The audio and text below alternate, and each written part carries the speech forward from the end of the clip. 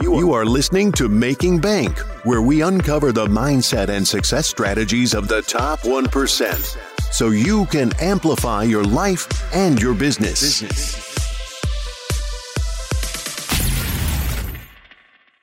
Welcome to Making Bank. I am Josh Felber, where we uncover the mindsets and the success strategies of the top 1%, so you can amplify your life and your business today.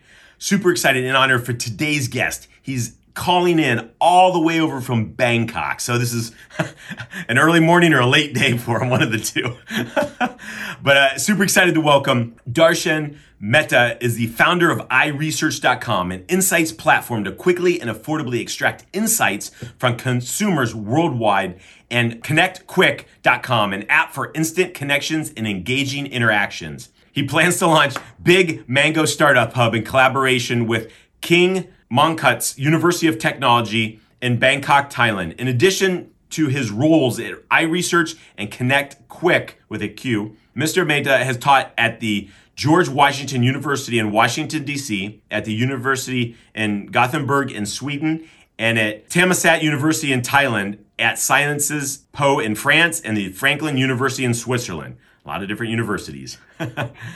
Darshan's book, Getting to Aha, which is pretty awesome, Why Today's Insights Are Tomorrow's Facts, is set to be released this week. So super excited to welcome him to Making Bank today. Well, when you're an entrepreneur and to be successful, okay, we all live in a very hyper-competitive environment. You're no longer competing with the person down the street. You're competing with someone maybe down the street, across the state, across the country, and in many cases now even across the world. Right? And so what you're looking for is differentiators. How do you differentiate? How do you make yourself stand out? And the way to do that is to gain these insights so that you know that, hey, there's a better way I think I can address my customers' needs or desires. And that's what you're looking for, is that differentiator. And the way to do that is get these insights. And when you get these insights, you're actually getting a leg up on your competitors. You're getting a head start. And if you think about many things that we take around, we look around our world, it didn't exist at one point. Someone came up with it. They had an insight saying this, then they created this. And all of a sudden, now we accept it as fact, right? So there's one thing I want to say just before I tell you how we get the insights. One is that I've really tried to keep things very simple. And one thing I've kind of realized, to really be successful in a business, if you can do one of three things, and then there's a plus one, I think your chance of being successful are really good. And that is one. If you can save people money, time, or make it easier, your chance of being successful are going to be quite good. If you can do one of them, I would say it's like 1x. If you can do two, it's 2x. And if you can do three, it's 3x chance of being successful.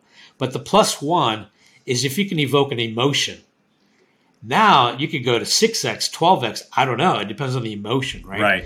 Because not only we are competing with people, but consumers have so many choices. Sure. And now we are, I think, no longer just buying products. We're buying experiences. And if you can find a product that not only helps you save money, time, or make it easier, but it can make have an emotion like, oh my God, that's really cool, or that's really going to help me a lot. Now you're talking about a whole different X factor. I think a lot of times we're so inclined to go to what I think sometimes is easier and also less costly, which is go for real hard data, right? Right. Look at the analytics of A/B testing, do surveys, do this.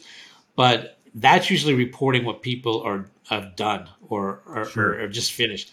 I'm trying to get at before that, like what gets people motivated? What are the triggers? What are the things that really get them to consider your product or service versus someone else's? And so traditionally, there's been two ways to go about doing that. One, we talked about surveys and analytics, but the other is actually as simple as having conversations. Okay. And actually talking to people, getting to know what they think and feel, tapping into really their subconscious, because if you think about it, 95% of our decisions are made by our subconscious. They need to understand exactly who they're going to be and set their North Star, right? For example, do you want to be the best in your state or do you want to be the best in the world, right? They're two different trajectories. Sure. Both are achievable, not that they're not. But I think once you recognize, I would probably go for, hey, why not even higher? Because even if you miss that high bar, right, at least we'll be best in the state. That's right. But not only that, you'll know how far you're missing and know what to do to get to the next level. And I think, sometimes I think you should push yourself to be even a higher level in terms of a brand, and then find ways to get there by doing a variety of different ways to get at insights and to get closer to the customer, and really get honed in on that product market fit, so you can really satisfy your audience. I think what you like about the book, because I know you like this in general, is there's a lot of examples, right? There's lots of examples you can relate to and understand as to what's been happening with companies that were really at the top of their game, but some of them are no longer around. For Right. example, Kodak, right? I mean, Kodak, were they in the business to sell film, or were they in the business to sell memories? Right? Sure. They were actually in the business to sell memories. Yeah. But what happened to them is they actually knew about digital cameras and stuff that was coming around, but they thought that was going to take away their existing business and cannibalize themselves, right? And it's true, but in the end, they still got, basically eliminated by a competitor and trends and changes in technology.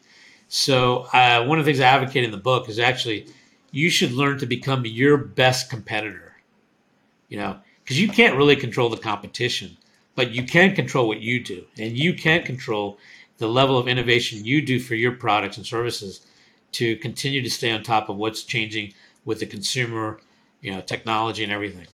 Awesome. Darshan, I really appreciate you coming on Making Bank today, sharing your knowledge and your insights, and just being able to help people out. So thank you again for your time today.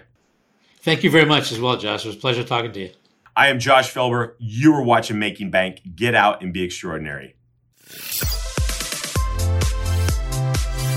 Thank you for listening to Making Bank. If you have enjoyed this episode, please leave a review, and sharing is caring. Follow Josh Felber on Facebook, YouTube, and Instagram for more. You can also listen to Making Bank on Amazon Alexa, Spotify, iHeartRadio, and watch on Apple TV, Success Thinkers Network, Amazon Fire, and YouTube.